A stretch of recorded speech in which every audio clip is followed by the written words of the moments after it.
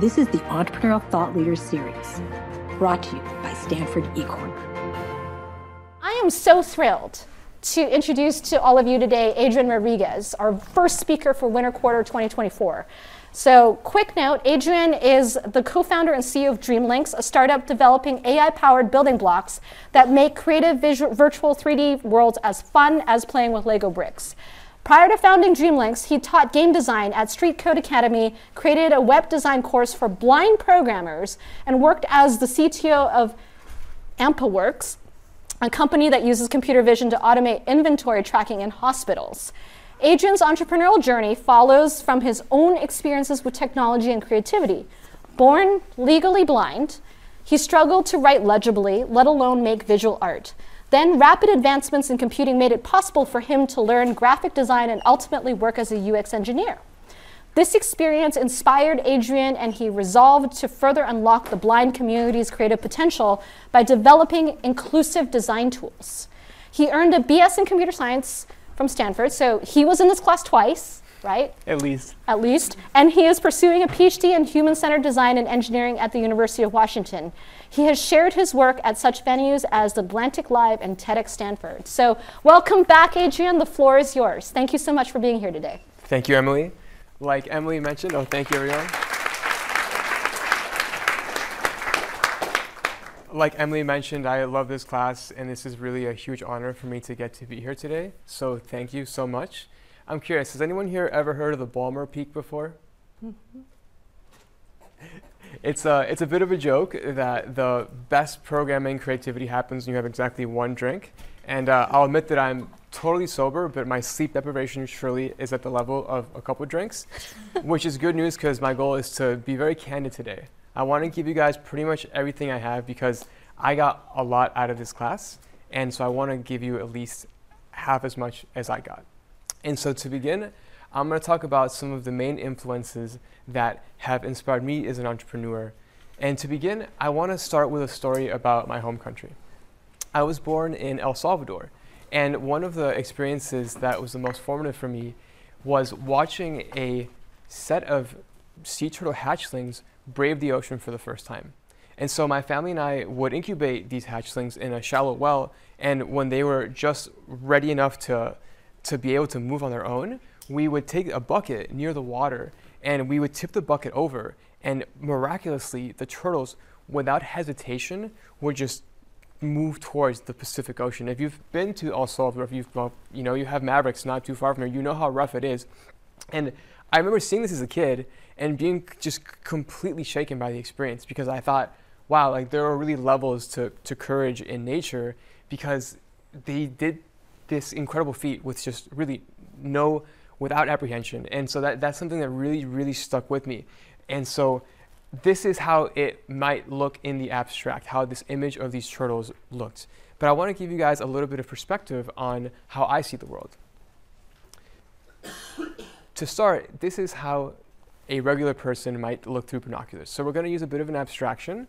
And so this is how I see very roughly with glasses. And so with best correction, I don't really have detail. I couldn't see any detail on my own fingernails. I can't count my own toes. And my field of vision is constrained. And so when it came to going to school, reading text became a really difficult thing to do because, well, the right represents what it's like to have my vision with respect to text. And so to be a little bit more precise about my vision, I have no light perception in my left eye, and in my right eye, I have what's called a coloboma, which is a hole. It's a literal hole in the right eye that regular optics can't really correct. And so text at your readable scale is basically nothing to me. And this was a couple days ago, my absolute best effort of writing online paper from a reasonable viewing distance, what would definitely be within the range of a normal writing distance. And I just can't do it. I never was able to do it. And I think the real downside to being disabled in this way is that this sloppiness comes off as incompetence. And this is something that a lot of people with disabilities face, is that if you do certain things clumsily, it really counts against you in society. My next major influence actually is my father. And so my father is a prosthetist. I grew up with a garage full of arms and legs and signs about renewing human potential. And watching him work with patients every day and creating, through his hands, these molds, and then pouring plaster into these molds, and then ultimately making people walk again, is something that really stuck with me, and I think inspired me to try and renew or maximize my own potential. And fortunately, there were a range of visual prosthetics that really exploded during my lifetime, during my childhood. And I got to be a guinea pig for these. My family and I, when we came to America, we found a public school that was willing to fund some of these experimental technologies and let me give public school my best shot. But as you can see, it took a lot. And I felt often really over-encumbered by having to carry around all these things. And actually, eventually, I had to carry so many different things that the school recommended I maybe go to a school for the blind, because it just was difficult to, for example, accommodate one of these devices. They would take up a desk and a half. I would have to leave class early, get to the next class a little late. And it just, as a teenager, I wasn't really willing to put up with this at a certain point, and I eventually started to kind of resign from school. And the other thing is that these technologies were great, but in actuality, this is what I see when I look through these technologies. I can only see a couple of characters at a time. But then this renaissance happened in consumer electronics, where everything became miniaturized, and the most valuable company in the world happened to ultimately kind of become a camera company. And thanks to that innovation, thanks to this consumeristic coincidence that benefited me, I was able to get rid of all these devices and use these really incredibly engineered cameras to see more at once, right? You had better displays, but not just that. These devices were extremely engineered to be fluid. If you ever used a trackpad on the MacBook, you know what I'm talking about. It took a very long time for other laptops to catch up. And for me, the combination of the fluid responsiveness with the fluid rendering of macOS made it so that, sure, I may still only be able to see a finite number of characters at one time, but I can move through the other characters adjacent to them so quickly that it's almost as if I have a larger field of view. And this really unlocked me, and before I knew it, I was here at Stanford, which was really, really a plot twist, to be honest with you. And then this happened, right as I entered Stanford.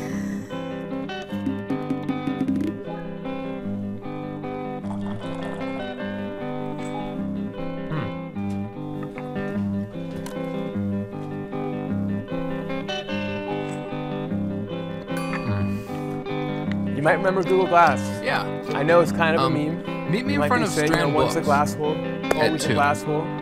So I saw this video and I thought, wow, this is obviously the next frontier. And I want to be clear, this video came out in, I believe, 2011. Google was far away from being able to deliver on this promise. And the jury's still out on whether anyone is still able to deliver on this promise anytime soon. However, I think that the premise, I think that the prompt, the vision of having situational computing that is aware of where you are and can basically annotate your environment for you is an unquestionable theoretical breakthrough for the blind and visually impaired community. And so I saw this video and I thought, wow, if I can just help push that movement even 2 degrees in the right direction, people who see maybe a little bit less than I do might end up at Stanford, or might end up to go on and fulfill whatever it is that they want to fulfill. Because for me, genuinely, I would not have been able to come here, which was my dream, without these technologies. It just would not have happened. And so I am now going to tell you a story of how I have gone from being inspired by this video and grappled through all the hardship of realizing that this technology is not going to come tomorrow to where we are today. Before we get started on this journey, this game, so to speak, I want to talk a little bit about the moveset. What are the capabilities that we have at our disposal? And this gets actually at one of the first lessons I want to share with you that I learned from ETL. I believe it was the founder of Polyvore who said to us, do the hard thing. And so what do we mean by the hard thing? Well, I actually was more of a humanities kid growing up. I liked writing short stories and reading poetry, but again, I couldn't deny this love of technology. And so when I arrived here, I was sort of torn. I was like, should I go SimSys? Should I go STS? And these are all like really tremendous majors. We didn't really have an art discipline per se. And time again, I got so much cultural backlash. This is a very technocratic place. And I don't think that's necessarily a bad thing, especially for undergraduates, where when you're 18, 19, 20, it's really such a great time to immerse yourself in the technical field. And so these question marks is what I would call kind of your secondary skills. So you are here now, you have unquestionably proven that you can learn and you can express your knowledge. You can listen and you can speak at an incredible level. These are your primary skills, you already have them. The question is, what will your secondary skills be? What will you do with your time at Stanford or your time at college? Well, I chose to learn design and engineering, primarily engineering at first. And I am just so grateful that I did those things because, in my opinion, there's no greater advantage you can have in this game of starting technology ventures than being a technologist. It seems kind of obvious, and it's not always the most fun to eat all those vegetables, but it is absolutely worth it. And I would very much encourage all of you to take the hardest path that makes sense for you with respect to how much technological growth you get out of your Stanford experience. You're just in this incredible buffet, and don't leave a crumb if you can help it. All right, so what is this game, right? One way to think about this game of entrepreneurship is sort of the unfortunate way of appraising one's value, right? Which is, quote, the game, right? Which is, what's the shortest path to a Forbes list? How much money can I get? How can I further myself, not just from everyone I went to high school with, but now, how do I further myself from my peers at Stanford? And it is obviously a sick game. And it's a game that's also generally marked by arbitrary deadlines. Oh, what am I going to say in my 5-year reunion? What am I going to accomplish by the time I'm 30? You don't want to be in this mindset, but there are so many driving forces that push you in this direction. There's peer-reviewed science that suggests that all scientists publish their breakthroughs, or the majority of scientists publish their breakthroughs by the age of 30. We have the Forbes 30 under 30, et cetera, et cetera. And so you almost have to fight against this mentality. But as you'll find out as a technology entrepreneur, you cannot move the pace of technological innovation past a certain point. All right, so I'm going to tell you about 3 startups that have formed me and that I would say I could plot on this traditional curve of success. The first one is called Curist, which I co-founded as a freshman here at Stanford, actually. So fast forward actually to sophomore year. It was something that began freshman year and will return to that origin. But I worked with a student named Matt Mistely and a student named Natty Jamrong Wang, 2 brilliant people. And we all were really fascinated by what Google Glass could do for healthcare. In particular, Natty, who is now an MD, she went to Cedars-Sinai, is now a practicing doctor. She came to me with this idea. She said, hey, look, we're just having some really basic problems where I'm from. She's from Thailand, and she had traveled around rural Thailand and seen, for example, so much medical malpractice happening just because paper records would get lost and people would die. And it seemed like, as young engineers, we could at least put together a basic CRUD application to manage some patient records, hit a HIPAA compliant database. It didn't seem like rocket science. It seemed like something we wanted to try. Next. And so we did just that. We went out to Thailand thanks to Natty, and we found some sponsors. We actually went through Cardinal Ventures, believe it or not, where I got to meet Konstantin Buehler, Olivia Justine Moore, before they went and became hyper successful VCs. And anyways, when we were in rural Thailand, we brought Google Glass and we were just experimenting. We wanted to see, okay, is this just, are we, just sipping our own sauce here? Or is this hands-free paradigm actually going to be good for healthcare? And so we brought some mobile applications next. We brought some mobile applications, we built some web applications, and what actually happened is that while we were there trying to demo our fancy futuristic technology, a team of nurses accosted us and said, hey, look, we literally are struggling so hard to use our electronic health record system. We have an on-prem database, we have a schema. Can you help us clean it, do some migrations, and then build a nice front end over it? And this was around 2013, 2014, when web applications weren't quite that pretty, right? And so this was actually just a huge unlock for them. And to us, it wasn't the biggest lift in the world, but it was a first lesson in the reality of creating value versus promoting technology. And believe it or not, this system that we built went on to, has gone on to serve thousands of patients in really remote clinics. And we actually even gave a convocation address at Chiang Mai Business School, believe it or not. And we had some sponsors. They took some cool Google Glass photos. And it was kind of funny to feel like I was famous in Thailand for a summer. And then I came back to my junior year and realized, actually, I don't know that I want to run a electronic health record company serving emerging markets. I hadn't done a Silicon Valley internship yet. I still wanted to be a kid. And so I came back and eventually did my Stanford career, interned at Palantir, and then was out on my own. So fast forward, AmpaWorks. So I went from a team of 3, core team, and I actually also do want to shout out Alina Luke and Sarah Park, who contributed to Curious as well. But I'm about 25 now, been out of school for a little bit, have learned a couple hard lessons about what it's like to not succeed as an entrepreneur.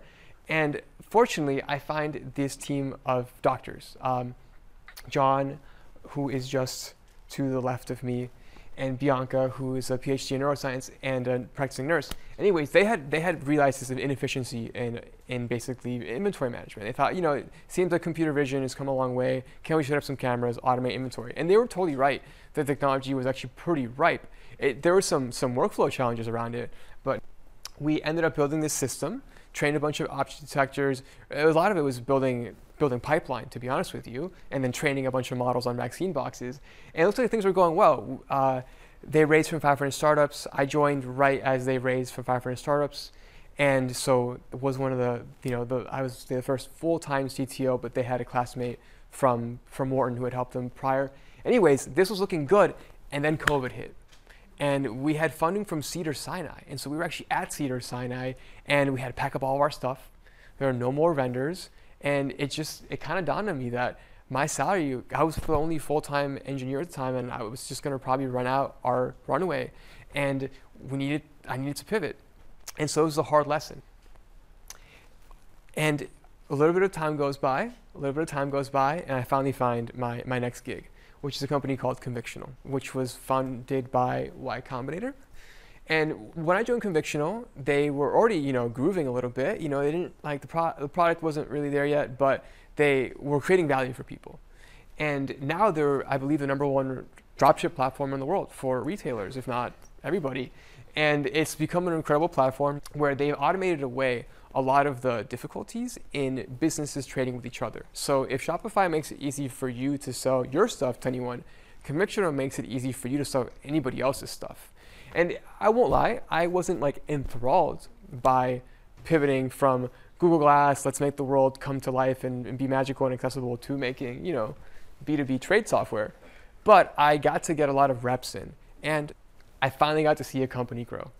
We raised a Series A, then they raised a Series B from YC Continuity, and I would say this company is definitely going to be a unicorn. And it was just so cool to see, from the founders what they were doing, what things actually looked like as we evolved from 15 to 50. But of course, this wasn't my journey that I had been on. These, on some level, were concessions. All of these startups, all of these ventures were actually concessions. And like I mentioned, my journey has been to try and continue this tradition of technology trickling down and helping people with visual impairments.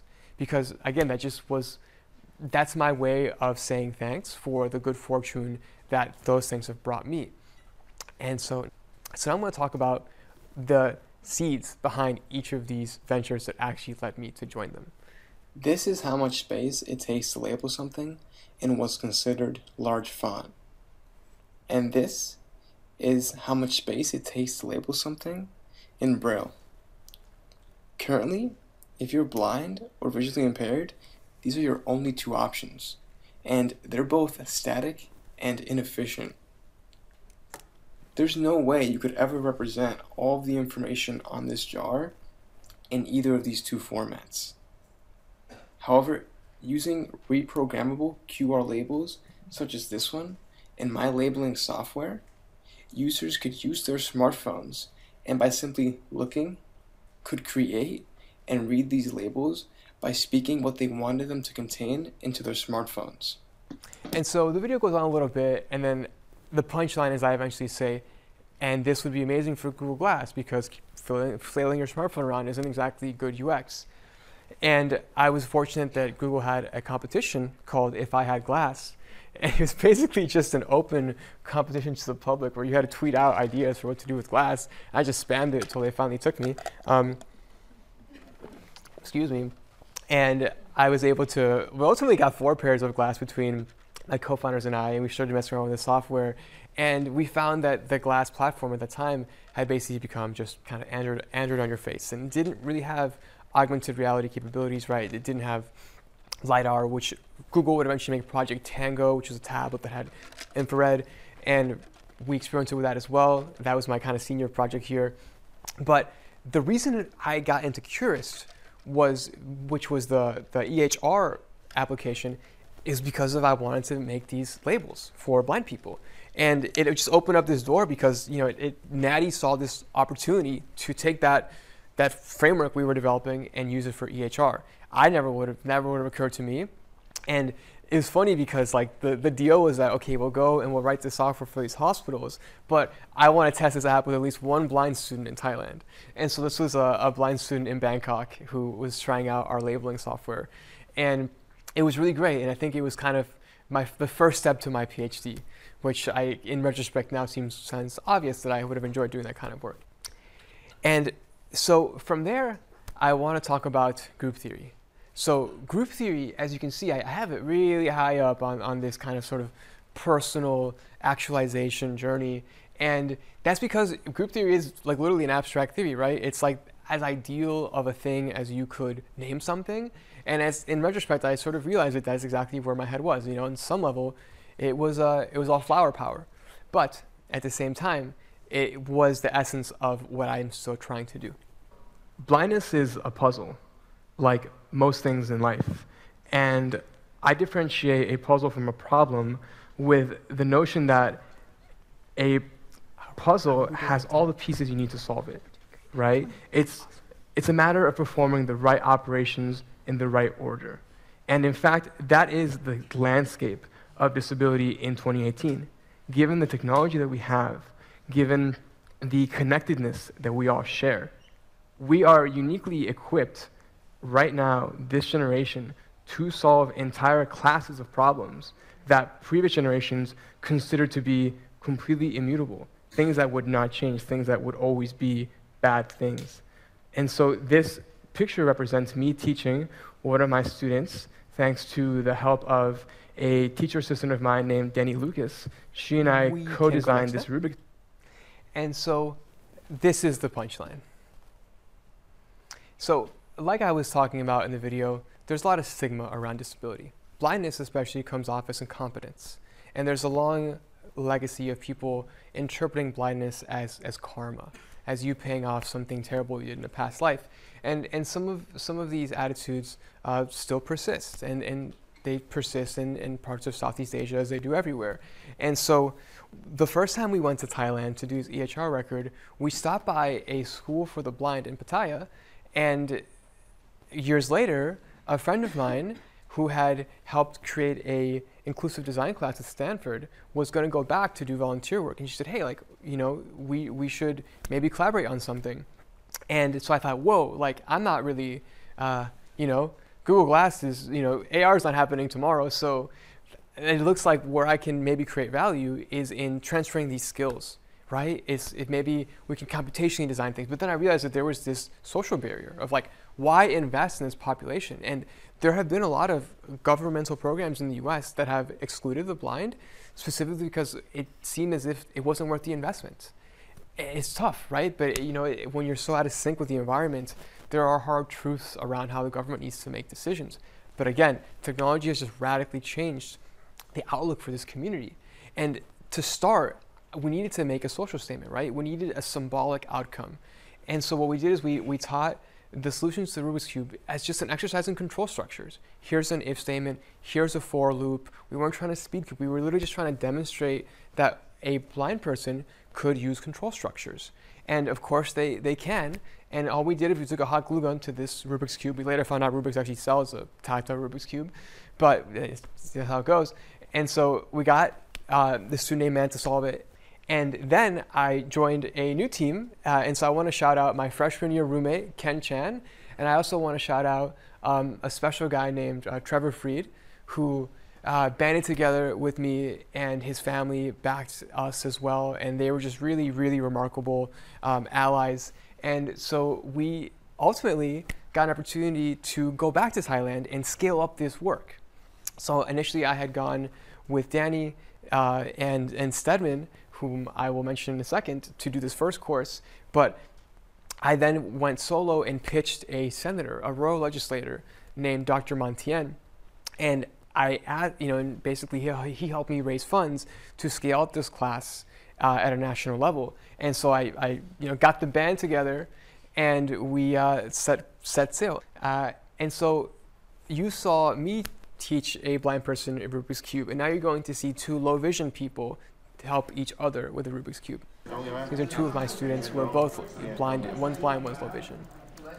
Okay. Thank you very much. And so before I knew it, the best day of the class was when the students came in with their own Rubik's Cubes that were better designed than mine, and they were selling them in class. These kids are awesome, and we didn't just teach them this exercise in control structures. We actually taught them Git and the command line, and we made websites. And at the end, they got into teams, and they deployed a website on GitHub Pages using Jekyll, which Stedman actually taught me. And it was just so remarkable to see the entrepreneurial spirit. And I don't want to mythologize disability, but I do think there's a reality that when you're just not with the mold, when you're the peg that doesn't fit, you kind of have to be in an entrepreneurial mode, in a problem-solving mode. And it kind of seemed like no surprise that all these kids had these entrepreneurial ideas. And it was just so cool to get them to express it. And to me, this is the height of my personal success in my life thus far, is getting to be a part of this course. And this is Dr. Montien, the royal legislator, who is blind, who's basically a senator, a royal legislator in Thailand, who came to the class and gave this brief address. Let them be lazy, and we will be crazy. Okay? Let them stay still and take good rest, and we will create the path for them to walk. We will create the path for them to walk. Because we create the environment. Some of you may be beginner, some of you may be in the intermediate level, and some of you are already in the advanced level, hopefully.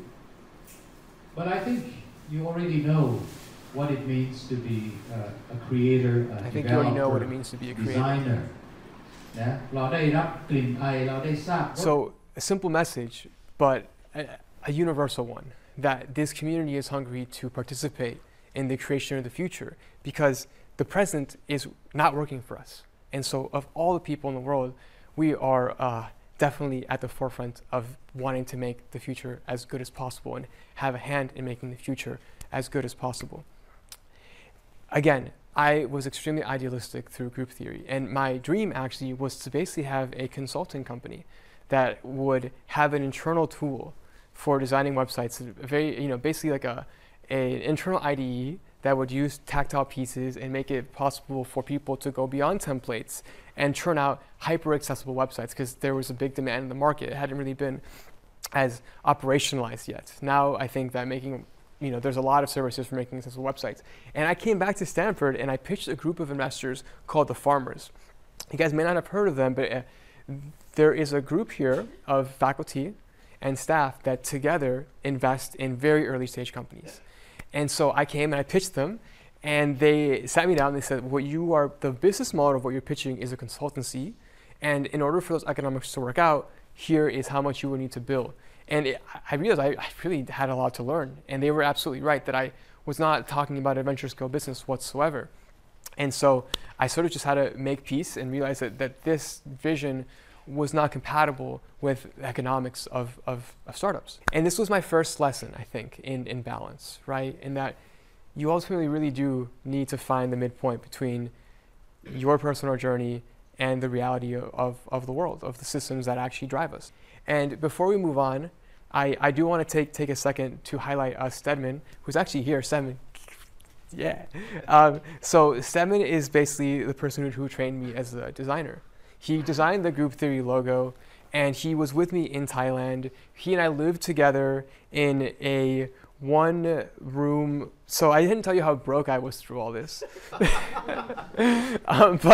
at one point, Stedman and I were living in Low Tokyo, in Los Angeles, in a boarding house. I don't know how to describe it. It was like worse than the dorms here. And we were sharing a bathroom with like who knows how many people. And yeah, I think we had like a cot, and it was like we had like his cot was like a mattress that was under the bed, and it was hard times for sure. But that's one of the greatest things about this journey, is that you can really strike extremely deep friendships with people who are just, similarly crazy. And so I'm so grateful to have him still be around. And so I want to talk about this left side here. So we talked about your basic operations, right? And I would say that these lessons are your special abilities, right? Your special abilities, and maybe you don't, use them all the time, but when need be, when that extra, bad boss comes, you have, up your sleeve. And so this next journey is extremely personal, but as personal journeys tend to be, it gave me a number of special abilities. So I met in Los Angeles when I was working at AmpaWorks, a woman named Molly Burke, who is a sensational YouTuber and is totally blind.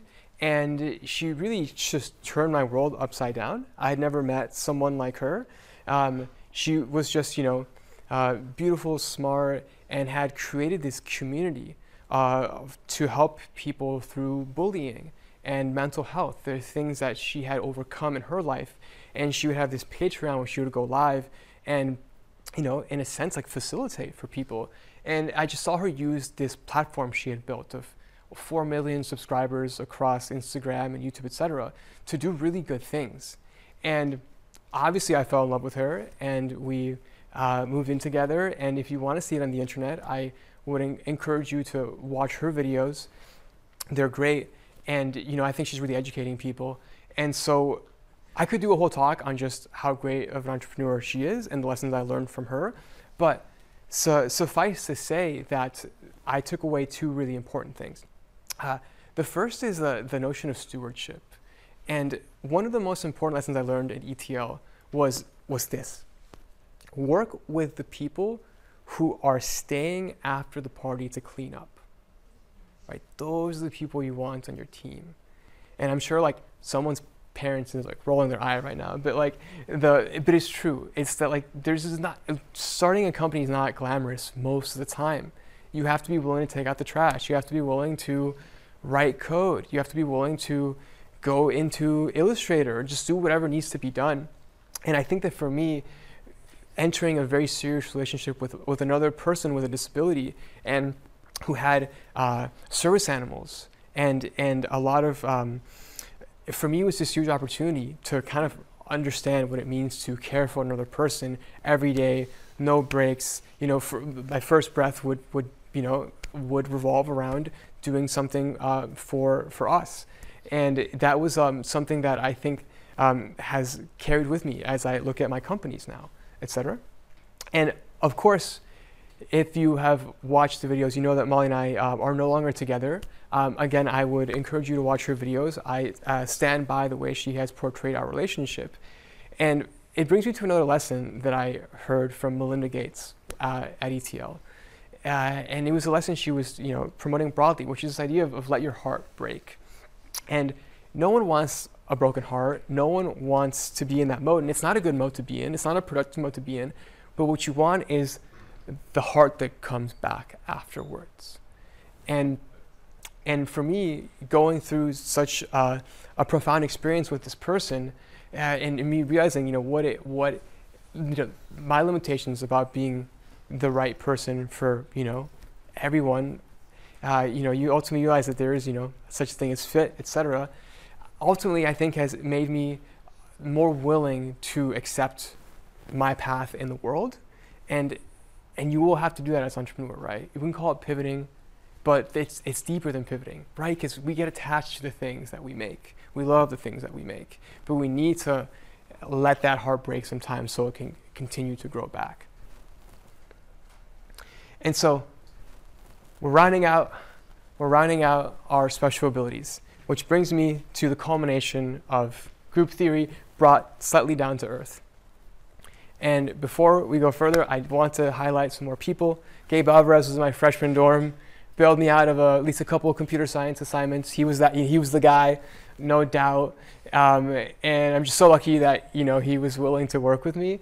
And so again, freshman in Robley Hall, 3C, and he is head of software for what we're building. He's just an extraordinary person, one of my best friends in the whole world. And then Elliot Mueller, he was really the leader, on the floor leader of the Seattle makerspace. And I went to him in a pinch trying to 3D print some stuff. And I talked to this guy for 10 minutes and I could totally tell he was just absolutely brilliant. And one thing he told me that perked my ears, he said, "Oh man, I was trying to get a job as a janitor at the University of Washington so I could work the makerspace." And of course, I immediately thought, well, here's a real steward. Here's someone who knows what it takes. And I will say, having worked with Elliot for months now, I am so fortunate to have his talent and his perspective. And so I'm going to run things back a little bit. So group theory created some technology. And this technology we never brought to market. But my goal was, how do we get blind people to go beyond the template? So the problem with interpreting a computer through synthetic speech is it does not tell you the relative size and position of elements on screen. The only way around that is tactility. It's just a different form of media. And so at the time, I was working on IoT systems, right? Ampere works with IoT cameras. There's a whole other, there's startups that I just didn't even put up here that were like, arcs in themselves. But suffice to say, I spent a lot of time working with WebSockets, and I knew what could be done. I knew what could be done with QR codes. I knew what could be done with WebSockets. And I thought, you can pretty much entangle anything with a browser. Why not just make websites? And so we did this. And then I went to street code and I started teaching Roblox, and I saw the value of 3D.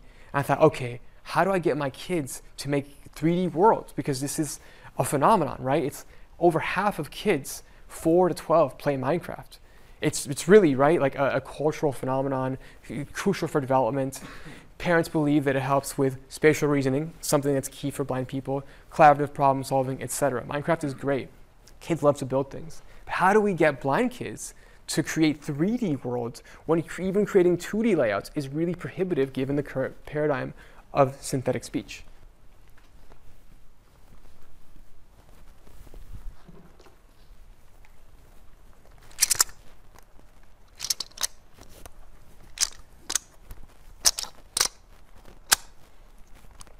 So what you're seeing here is my co-founder, Gabe, build a simple 3D platformer.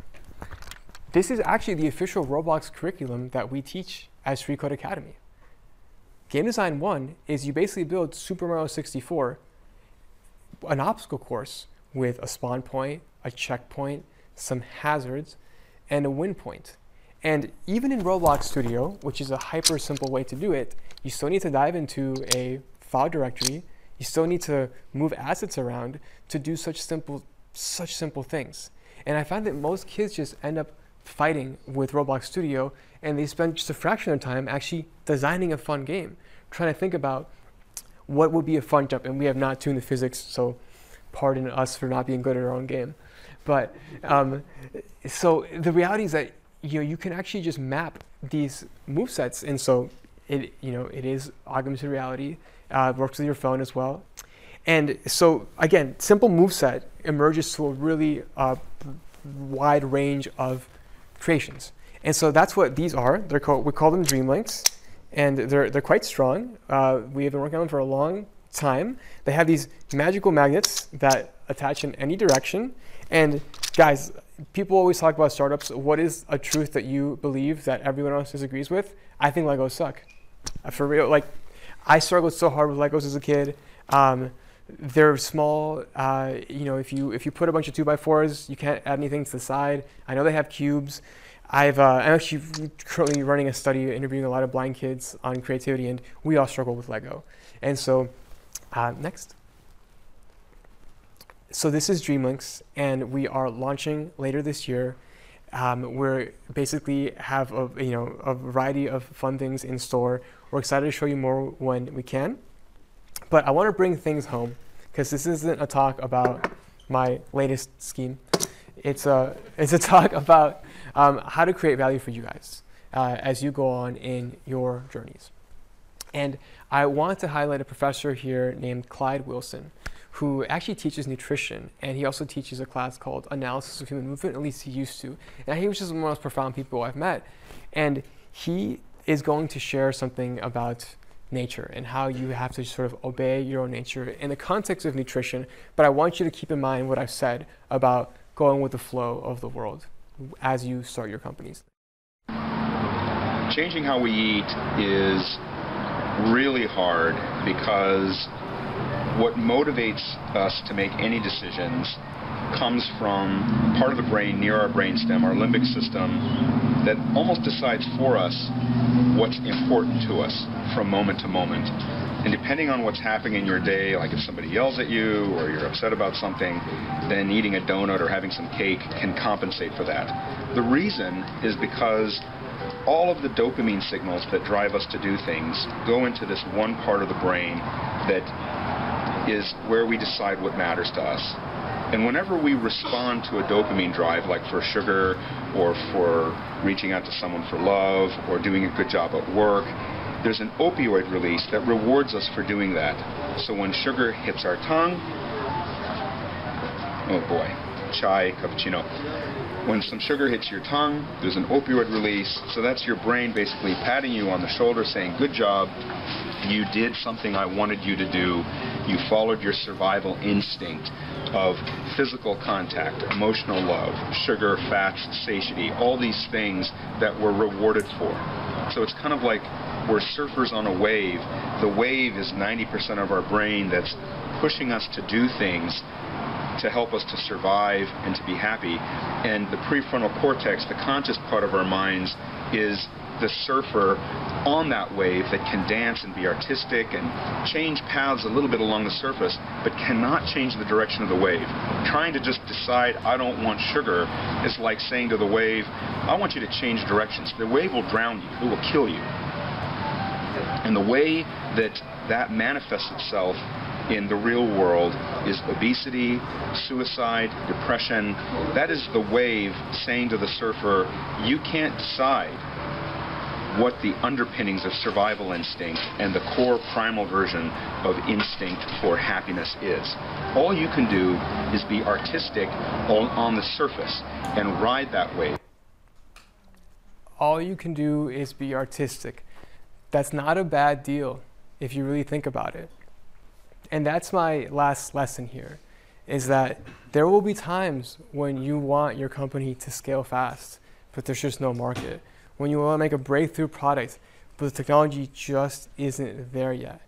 And you can hustle, you can ship something that isn't good, you can try and make a market, but the reality is that you're going against the wave. And you can only do that for so long until it catches up to you.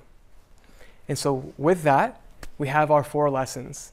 And if I could sum them all up into how I want you to pursue your entrepreneurial dreams, it would be this next image. I believe you should be a technical turtle with a fast broom hand and a metal heart. Because the only thing that's certain is that there's a wave coming and it's going to be a mess when it hits. Thank you so much.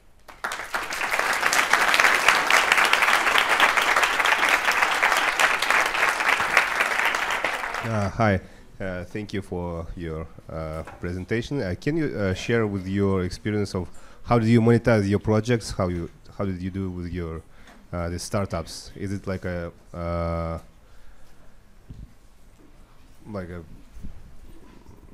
can you earn money from this, or is it just like a let's say like a charity thing?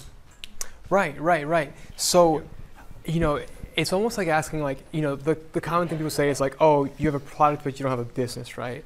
And so like, what's the business model behind a toy? And so, I mean, I do, we could look at Lego, you could look at Roblox. I very much believe that, Dreamlinks in particular, has a lot of potential as a great toy for kids. And so that's a consumer market that follows consumer business modeling, et cetera, right? It's not B2B enterprise, right? You're not going to get a nice SaaS business with hyper predictable margins. It's almost like releasing music, and I like concede that that is the case. However, if I were to make a business case for Dreamlinks, it would actually follow the adage of you start with a niche, right? Schools for the blind, and then you build a technology. You have to imagine there will be next-gen Legos. At some point, someone will make a next-gen Lego. Lego does $2 billion a year. Yes, much of that is on licensing other recognizable brands. They're not really making better Legos as much as they are just slapping brands on them. And I understand that that's a moat in itself. And so I don't mean to trivialize what they have done, but I do believe that there is a market for toys, a big market for toys. So when it comes to project ideas that can turn to a startup, I wanted to ask whether this was merely because you felt like this is something that would change the people's life who experience the same thing that you're doing. I mean, we often think of ideas that should be prospering, and it's very difficult to get one.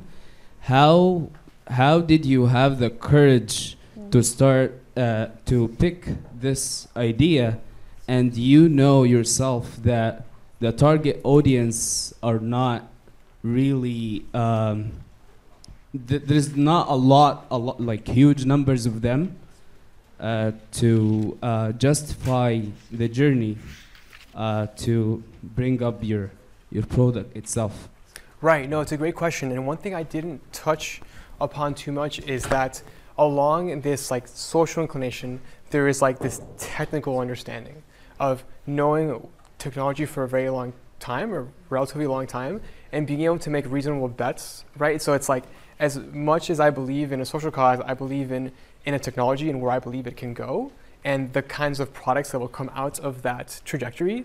And so, for instance, I've been working on AR since Google Glass, and I am optimistic that in the next 5 years there will be a real market for it, and it'll enable like all these crazy new mixed reality experiences that are just kids are going to go crazy for them. And I think something like we will see like Minecraft meets Lego. That will happen, and I just believe that because I know the technology will be there, and I work with kids. I do like a structured research with kids through my PhD, and so. And I feel like I'm still one of those kids. I really want it. And so it's right part of this social inclination, but then also just this fascination and dedication to the technology itself. All right. I know we are very much over time. Thank you so much, Adrian. Everybody give him a huge round of applause. Thank you. The Entrepreneurial Thought Leader Series is a Stanford eCorner original production. To learn more, please visit us at ecorner.stanford.edu.